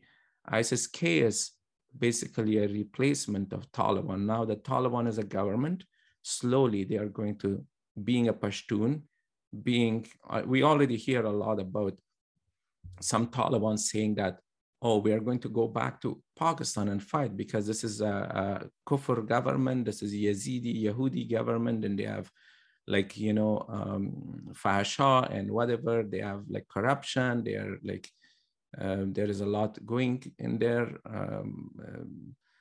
immoral things, and we are going to fight in Pakistan. And some of them come in TV. For example, General Mubin, he frequently appears in TV in Afghanistan saying that this is a country that opened their borders, their ports to NATO, to Americans to bring weapon and fight us. But now they shut their border for our pomegranate and our grapes to go back to their country. They shut down the trade, but they opened for 20 years their borders and supported the invasion of America. And this is basically that mentality already exists. And some of them openly say that they don't recognize during the Durand line. So over time, it will become a problem between Pakistan and Taliban, especially if the Taliban try to become a proper government in Afghanistan. And if there is an opportunity for Taliban to connect with the rest of the world, to connect, and then the trade start, and then there is like economic prosperity, and then there is investment, foreigners come and invest, and other Afghans come and invest. This is all Pakistan will feel threatened. In 2003, Pakistani says that we feel threatened because of Afghanistan had a growth in their GDP 21% at one point, and Pakistan said this was something we didn't want. This is one of the reasons they say we started supporting Taliban again. Similar with the Russians. The Russians say when we saw Afghanistan progressing so fast under the American occupation, we didn't want Afghanistan to become a good example for the other Central Asian countries. So we stopped supporting the Americans, the war against terrorism, and start supporting Taliban. Same thing with Iran. Iran didn't want Afghanistan to become an example of a progressive, independent or economically independent country, and under with the American presence in there, this would have had an impact on Iran, and the Iranians would have wanted something similar. And so all of these countries joined forces to stop Afghanistan from becoming a progressive, prosperous country. And eventually, what's happening right now is slowly the Pakistanis, the Taliban will realize that the Pakistanis are playing double game. Today, actually, there is a news in CNN. Last night at 7 o'clock, there was an article in CNN that they came into an agreement with Pakistan to allow American flights directly through Pakistan going into Afghanistan for surveillance, for taking, for drone attacks and everything else. So Taliban realizes that Pakistan is playing a double role. Taliban is still, Pakistanis are still allowing the American access their skies over the horizon, as they say, to access Afghanistan. And it will become a problem. The Duran line will become a problem. The trade will become a problem, and slowly they will get closer to India, just like all the other governments has done. And ICE is a new player to replace Taliban. Wonderful. Thank you for your answer once again. And I guess, throughout your talk, I was thinking about what role the geographic position of Afghanistan plays. And, around it, you have so many superpowers. You have nuclear powers like Pakistan, like China, like Russia, like India, and also big powers like Iran. And this whole Eurasian continent, if we were to call it that, has so many different players and interests that Afghanistan is in the middle of. So every single one of them will have their own interests in Afghanistan. So given Afghanistan's geographic positioning and the fact that Afghanistan, as you mentioned earlier on in your speech, that Afghanistan has always had a rich diversity of different cultures, ethnicities, religious identities, and traditions, which have both influenced and shaped the country. How do you see the foundations and beliefs of the Taliban that you discussed, such as the Deobandi School of Religious Interpretation and their interpretation of the Pashtun Code, reconciling with this reality of Afghanistan, for the Taliban to then create a governance system which will be more inclusive and respectful of the inherent diversity of the country? And to follow it up, how successful do you think this could be? And if there are any obstacles, what kind of challenges would they provide for the Taliban in the future? The Taliban are a group that's mainly, basically, they took fighters based on a few things that they were actually saying to their fighters. And some of their fighters are, one thing that we should remember, even though this is not a democratic system and they don't take vote from people, but they take, in a way, they are influenced by what their fighters want. I heard actually a couple of years, there was a program in TV1 in Afghanistan with Mr. Lashkari, and he brought Maulawi Qalamuddin. He was a minister during the first Taliban government in '94. And they were talking about, why they did what they were doing to women and to young people, and to, forcing people to go to masjid and whatever other else that Taliban were doing. So he's like, this is what our fighters wanted.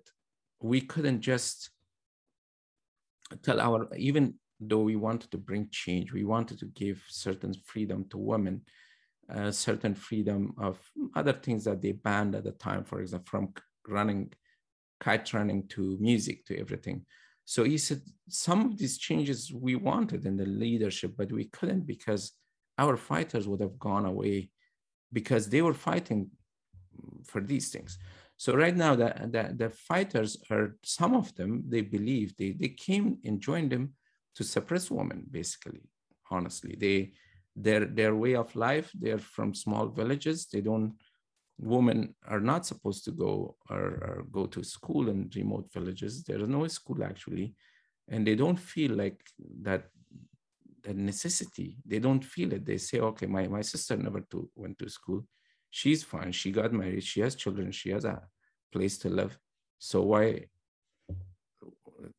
every other woman cannot do the same thing? And they feel they feel a risk when they allow women to go to school. They think if a woman go to school, they become educated, and then they work in offices, and then they come home later, leave in the morning and come home in the evening. And then, as they say, someday they will appear in TV and talk, about rights and stuff. So this is what their rank and files want.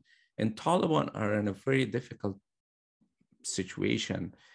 In one way, they want to satisfy the urban population need for women's rights, human rights, and the demand from foreign countries, from UN and European countries and whatever other countries, Western countries. So they want to be kind of accommodating to them. That's why in Kabul they're a little nicer. They have media, and although the media is a little suppressed, but still there is media. There are some women news anchors, and there are women go for shopping, and they didn't make them wear chaudhary or veil like last time. So, and then there is music and weddings, still there is music. So in a way, they have accepted certain, it seems like they're trying to slowly accommodate, and maybe by the time their fighters now staying in Kabul, in big cities and big urban populations, they probably get used to the city life slowly and change. Maybe they're hoping to change slowly, or there is possibility that they go back to a very restrict form of life that they had, like those policies that they had in 96 to 2001. But the key point is that their fighters, unlike 96 to 2001, now they have a rival. They have Daesh. They have the ISIS-K. The ISIS-K is an option for those fighters that they went join Taliban based on the idea that the Taliban will ban women from going to school, for example, or any element of Western way of life, like clothing or music or whatever, appearance or hairstyle. So all of this, some of them, they just went for these values and joined Taliban. And ISIS being a more kind of a little even more fundamentalist and more radical than Taliban. Taliban fighter can easily join ISIS, which is a big risk. It has always been for Taliban. Taliban are fully aligned with ISIS. There is no difference in their ideology. They want the same kind of a system of government and freedom and everything. The only thing that causes them to fight with each other is because Taliban feel threatened, because ISIS easily can take away their fighters. And the fact that one wants Emirate, the other wants Khilafat. So if Khilafat is there, Khalifa is there, basically it's like the whole Muslim world has to be ruled under the Khalifa. And the Emirate is specific, a local thing for Afghanistan. So that's their only difference. So the fact that ISIS exists now is a danger for Taliban to answer the demands of foreign countries like our neighbors and Europe. The Taliban has changed a little from what we see. At least they take pictures, they take videos, they have exposure to internet. In their way, they become, I'm not saying they become better. They have changed. They have become a smarter version of themselves. It doesn't mean they have improved their ideas. Their ideology has changed. They have become a smarter, a more modern version of themselves, that they are more familiar with technology, and they have traveled the world. Thank you. And yes, that's something that is quite noticeable. This almost a factionalism within the Taliban that you could say. You have the more progressive side relative, as you said, to what they were. And of course, the expectations or the bar of standard is very low for that. But still, like you have the group that were attending the Doha peace talks in Qatar, who saw perhaps a Muslim majority country that had progressive values while still maintaining the Islamic Sunni values at the same time. And, you know, they could see progress in society. So they would have brought that back into Afghanistan to try to emulate it in their own way. But at the same time, on the other side, it's also noticeable that you have the hardline group, like the Haqqani faction, that favors war. And this was something that UN discussed, that Haqqanis didn't want the war to end based off of peace talks. They wanted a full-on military defeat for the occupational forces of US and NATO. So there is a friction between the two sides. And as you mentioned, there's also the emergence of ISKP now, who can draw from disgruntled members of the Taliban. And if you have a commander with X amount of soldiers to their name, loyal to their name and to their cause, and they feel threatened by the way that the Taliban is moving away from those fundamentalist traditions that they've held for the past decades, then they could easily have the option of joining ISIS-K or ISKP, who hold those traditions even today. So my follow-up question to that for yourself would be, how do you see the growing role and influence of Muslim Brotherhood affiliated countries like Turkey and Qatar affecting the Taliban and ISKP in Afghanistan and the wider region? As you mentioned, you know, if ISKP were to come into power, you know, they would declare a caliphate that is it even within their name. They don't recognize Afghanistan. They say we're Khorasan, and Khorasan is a province, much like the Levant or Syria and Iraq were a province of a much larger global or internationalist cause that they're fighting for. And also, if you see the conflict or any kind of conflict of interest between groups like Muslim Brotherhood affiliated Turkey and Qatar, between Saudi Arabia, who has Wahhabi interests, and between Pakistan and Taliban groups that have more Deobandi interests. Yeah. So, one thing that we have to kind of,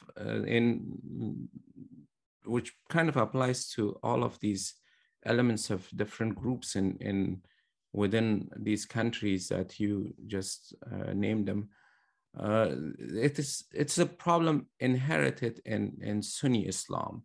Like in a lot of countries, a lot of other religions, there is a place to go. There is a hierarchy kind of a system. For example, the Christian Orthodox, they have an hierarchy, and then the Catholic, they have the Vatican. They have the final vote. Basically, they issue verdict and they issue the fatwa, and whatever conflict, whatever difference of opinion in those religion, including the Shia religion. Shia Islam is basically, they have imams, and they believe that it has to be the family of Prophet Muhammad. So Hazrat Ali becoming the first imam, and now Khomeini and Khamenei and all of them. So they have the final verdict. But the Sunni Islam, based on Hazrat Omar, they didn't believe on that. They said any Muslim, any scholar of Islam can be a leader. So it's kind of caused a problem within the Sunni Muslims. Like anybody from any corner of a masjid can call a fatwa as long as they have that knowledge of religion and the expertise. There is no, it's not like one place to go and go for the final verdict. So all of these groups, from Muslim Brotherhood to ISIS to Jaish-e-Mohammed to like in Turkey and Wahhabism, they all come with their own fatwas and verdict, which is causing a little bit of, a lot of problem within the Sunni Islam followers. So the another issue in Afghanistan right now, the ISIS so far, it has been different than the ISIS of Levant in Iraq and Syria. Those people, they were fighting against Americans and well, against Russia and Iran, and in Syria, mainly in Iraq. In Afghanistan, when they came to existence, there was those people. Some of them came from from Levant and from Iraq and Syria and Afghanistan through Pakistan and Eastern Afghanistan, and they established bases in there. A few hundreds of them were active in northern Afghanistan, near Central Asian countries. And they were all from Central Asian countries. Some of them were Uzbeks, some of them were Turkmens, some of them were Tajiks, Chechens. They were active in northern part of Afghanistan, and they are still, but they are just a few hundreds. So the eastern part of Afghanistan, it's taken over by Pakistan ISI. And there is very little connection with ISIS of Levant. This is a different ISIS that is supported by ISI, and a lot of them are from Orakzai agency, and they are active in Achin province and Askamina, in Achin district in Nangarhar province and Askamina and Kunar, those areas. So they had strong bases, but they were basically the Americans with kind of, in a way, joint operation with Taliban and the Afghan government at the time, the Islamic Republic of Afghanistan, all of them with some sort of coordination. They got rid of them, but they have the capability to launch terrorist attack. They don't have a war front. Before they had a base and everything. Now they don't, but they don't have territory, but they are still active all over Afghanistan, and especially in eastern part of Afghanistan, in Nangarhar and Jalalabad, and in Kabul. We have seen them, doing some suicide bombing and stuff. So, so my point is that this ISIS that's active in eastern, especially eastern Afghanistan, this has a lot to do with ISI, with Pakistan Central Intelligence Agency, rather than Levant and Iraq and Syria.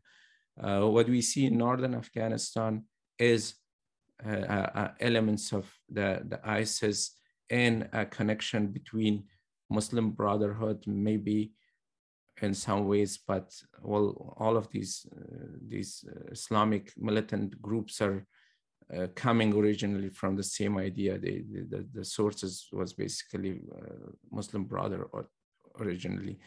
But between Al-Qaeda and these groups, there are, in certain areas, there is cooperation. In certain areas, there is not. So even before the Taliban came to power, all of these groups were working together. With Taliban being there, we never heard Taliban fighting with the Uyghurs at the time, or with these Daesh or ISIS groups in northern Afghanistan. That's unheard of. And at the same time, one other thing that proves my point, when the agreement between United States and Taliban was signed in February 29, 2020, there was a 1 week ceasefire or a reduction of violence, ISIS didn't do anything at the time. So that means Pakistan would really like this agreement. Pakistan and the Taliban, they actually loved this agreement because this was recognizing, this was bringing Pakistan in the center of Afghanistan affairs. Pakistan became again a main player in Afghanistan peace process, which wasn't a peace, it was a surrender process, but actually they were calling it peace. But anyways, it was through Pakistan. Every time Khalilzad was coming to Afghanistan, to Doha, he was traveling to Pakistan, meeting the Pakistani authorities, the army, the ISI. So they really loved it. Pakistan's ideal place to be is to become the center of decision-making about Afghanistan. They don't want Afghanistan to be, any decision about Afghanistan to be made when Pakistan is not involved. And this peace process will bring them right where they want to be, their ideal place. And also what happened in that agreement during during I spoke about it, on the agreement, it was talking about a new government, establishment of a new government. And this is what Taliban wanted, withdrawal of US troops.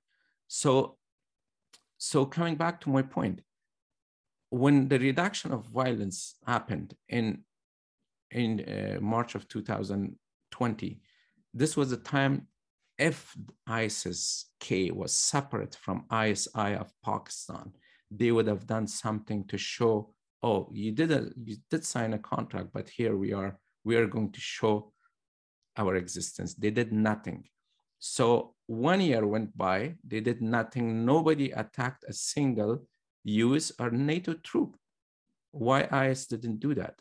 ISIS-K didn't do that because, in my opinion at least, it is because they were under the same structure and they didn't want to disturb this peace process. So it shows that ISIS-K is within whoever is commanding, whoever is governing Taliban and the Pakistani policies in Afghanistan. It has to be within that. They didn't launch a single attack against Americans in the past year and a half. They didn't do anything until the airport incident, or during the evacuation.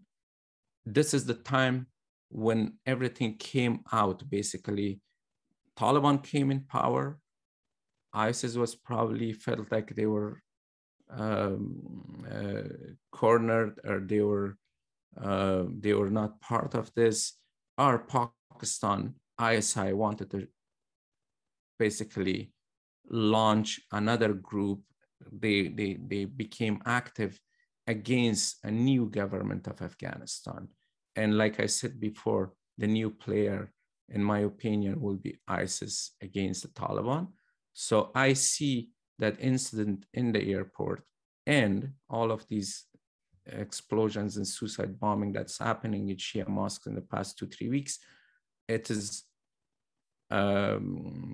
ISI launching another operation and again weakening Afghanistan, again not allowing Afghanistan to have a government, a system. Probably Pakistan feels threatened because right now Taliban has a lot of power, Taliban has a lot of weapon, and this is all the legacy, all the equipments, everything that was given to Afghanistan to the previous government is now in the hands of Taliban, and Pakistan probably feel threatened, and their connection, their diplomatic connection with other countries probably threaten Pakistan. Right now, Taliban is sitting independent of Pakistan with the Americans, with the Russians. They were there, but certain travels they had to Turkey and other diplomatic relationship with other countries. And this is not something that Pakistan really likes. Pakistan wants any problem in Afghanistan to be resolved through them. Well, thank you so much. And I could personally sit here and listen to you talk about the political aspects and social aspects of Afghanistan and the region for hours, but unfortunately we are short on time. So I'll ask one last question, and I'll make the last question a more broader question, more on a global scale, because the fact that over 40 different countries occupied Afghanistan for 20 years, and then they left very hastily.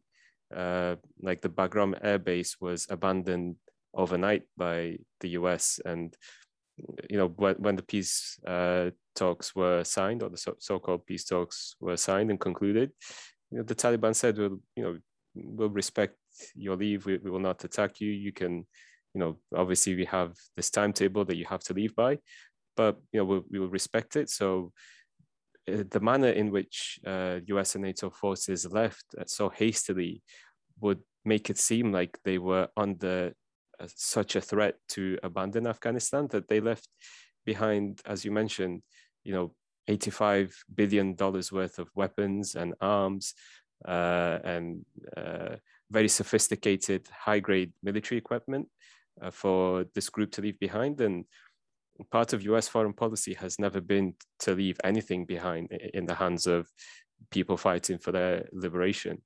And the government in Afghanistan that had an army that was around 180 to 200,000 in capacity fell to a Taliban army that would have, absolute max would have been around 100,000 in capacity. And Taliban were able to sweep the country in a matter of days. It was 11 to 12 days they took the entire country.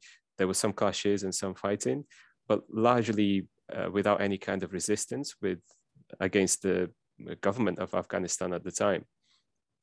And so my question in that sense is that, in your opinion, why do you think US would have left Afghanistan, given also that, Afghanistan is very rich in resources. It has, around 90% of the world's entire opium production takes place in Afghanistan.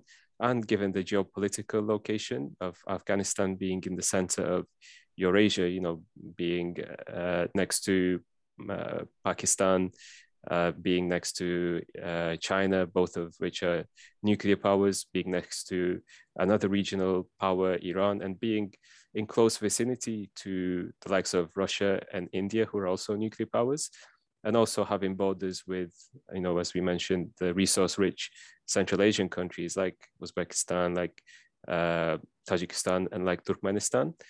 And finally, in your opinion, how much of US policy in leaving Afghanistan is affected by the rise of China and this seemingly new Cold War that is being waged by the US against China? Yeah, so I don't believe on conspiracies, but I'm aware of the conspiracy theories. So if I want to believe this, but then it's kind of a conspiracy. So in my opinion, the way US was predicting, China, we are aware of the China Belt One Road One initiative, and they are connecting Beijing pretty much to the whole world except America. So to Europe, to Central Asia, to Africa, to Middle East. So this is basically a huge project, and Afghanistan is on the way, and Afghanistan is kind of in the middle in a way. So, and the China-Pakistan economic corridor that as some of its routes are going through Afghanistan. It connects Afghanistan. One part of it is called Khyber Pakhtunkhwa economic corridor or something like that. And then the other one is Wakhan corridor, which is connecting China to Pakistan, Pakistan to Chabahar and Gwadar, and Afghanistan to Gwadar, and then through Afghanistan to Middle East. So, and Afghanistan, there was a prediction that the former Mujahideen, like, Ustad Atta and then Northern Alliance and Dostum, and all of them will resist, will fight. There was prediction that the Afghan armed forces will fight. Everybody was expecting after the vacuum after withdrawal of US troop, there will be fight. Nobody predicted a peaceful takeover of Kabul. Nobody ever thought about this. Everybody was saying there will be resistance, there will be civil war, and this is going to be turned to a regional war, and then ISIS is going to use this region due to the civil war. They are going to come from Iraq and Syria, and then the Russians will get involved in Afghanistan because of Daesh, and then even distant countries like France and all over the world. Basically, it will be the whole world will be threatened by this vacuum after the US leaves. So this was the predictions, and towards the end, like a month prior to US troop withdrawals, or 2 months, the US generals and Pentagon started talking about collapse of government. Before that, everybody was saying, no, there will be civil war. So if I was a conspiracy theorist, I would say the US left because to leave this area in chaos, and let the Afghan civil war become a regional war and eventually impact Central Asia, Iran, Pakistan, and even a war maybe between India and Pakistan because of the Mujahideen going to Kashmir and all of that. So it would have completely stopped the Belt and Road project of China. It would have totally stalled it. So this is the cheapest withdrawal from Afghanistan. Is the cheapest, the most efficient way of stopping China's economic progress. That's one way of looking at it. The other way, the reason for US troops withdrawal from such an important strategical location is because they tried a lot, and their people were getting killed here. Their soldiers were getting killed here. The Americans are in other places. They have 970 bases all over the world, but they don't get killed in those countries. And this, over time, in the past 20 years, especially in the past 11 years, they are trying to withdraw from Afghanistan. Obama came with this idea. Even towards the end of George Bush government, they reduced the troops to like about 8,500 plus the contractors and NATO forces. But the US troops were about 8,500. And then Obama didn't increase the number of troops. When he announced a troop surge, he didn't say, I'm going to change Afghanistan or win this war. He said, the goal is to bring Taliban into the discussion negotiation table. We're going to force Taliban by troop surge to bring them into negotiation table. And he announced that we are going to withdraw by the end of 2014. So they were staying for a year and a half. So the goal was to withdraw actually, and bring Taliban and make them part of the Afghan political arena. And that basically failed. And then Trump came, and Trump also tried and tried to increase the number of troops by 5,000, didn't do any good.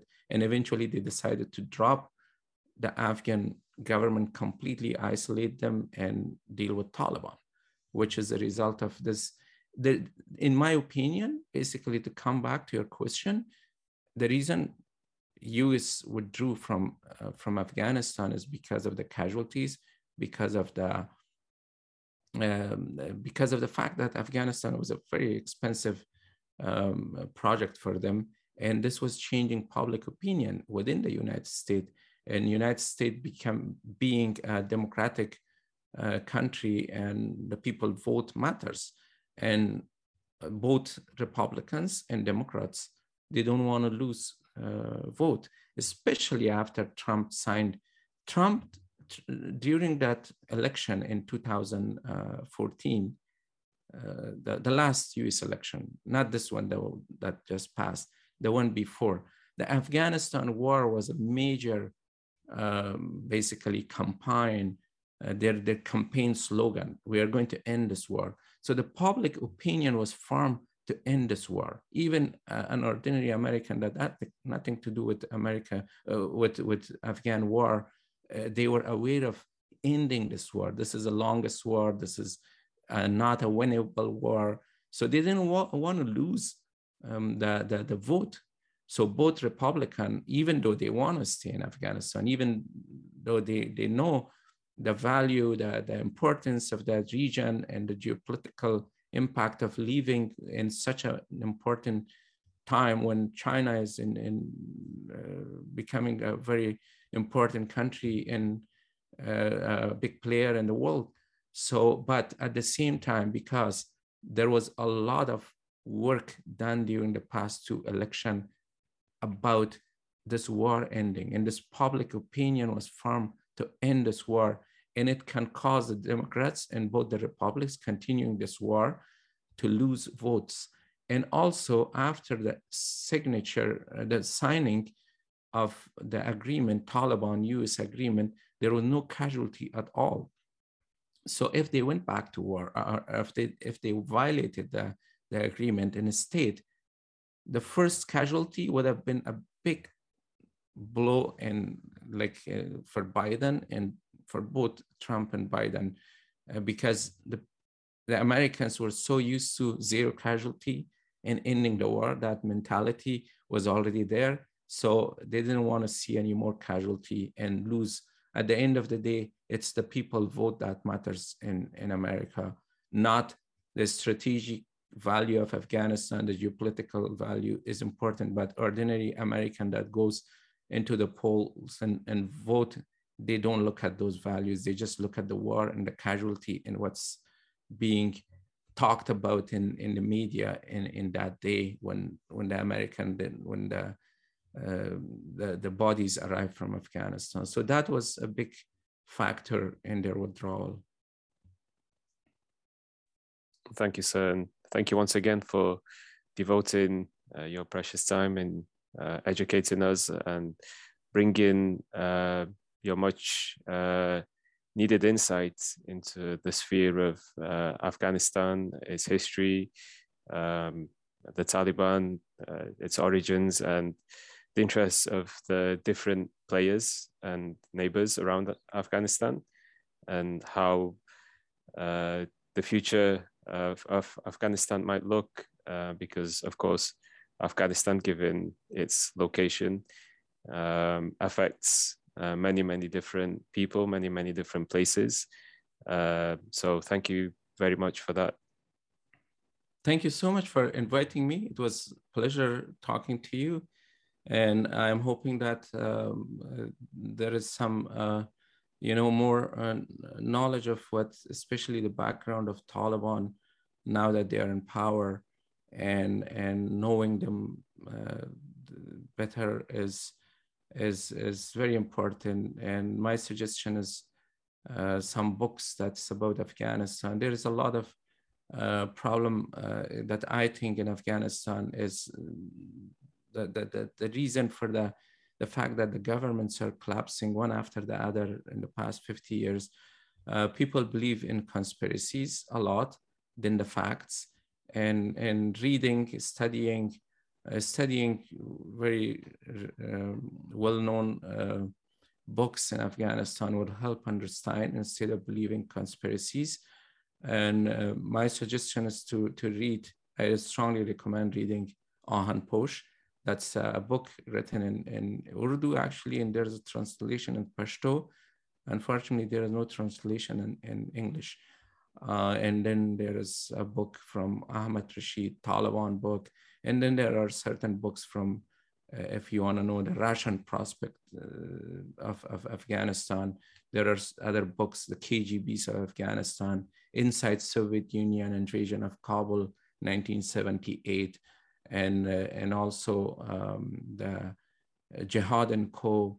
There is a lot of books that gives you really good understanding of Afghanistan, and that will basically people will, when you have knowledge of something, when you have like in-depth study of something, you don't believe in conspiracies anymore. And in my opinion, what we see in Afghanistan, especially in Facebook and other networks, it has a lot to do with conspiracy than the real knowledge. So I'm hoping that my interview help some understanding of the real facts rather than the conspiracies. And thank you so much for giving me this opportunity to talk and express my opinions. Of course, and what we'll do is link some of the books that you mentioned, or at least their names, in the description. So folks that come across the talk will be able to know what books you've recommended and hopefully take an opportunity to read them. And also, if you have any blogs or anything, any Twitter handles you want to plug in, you're more than welcome to. Sure. Yeah, I have a blog. It's called Progressive Afghanistan. I post my articles, and I also have a YouTube channel. It's my name, Wally Frozan. That's my YouTube channel, and I have, of course, Facebook page that's also under my own name.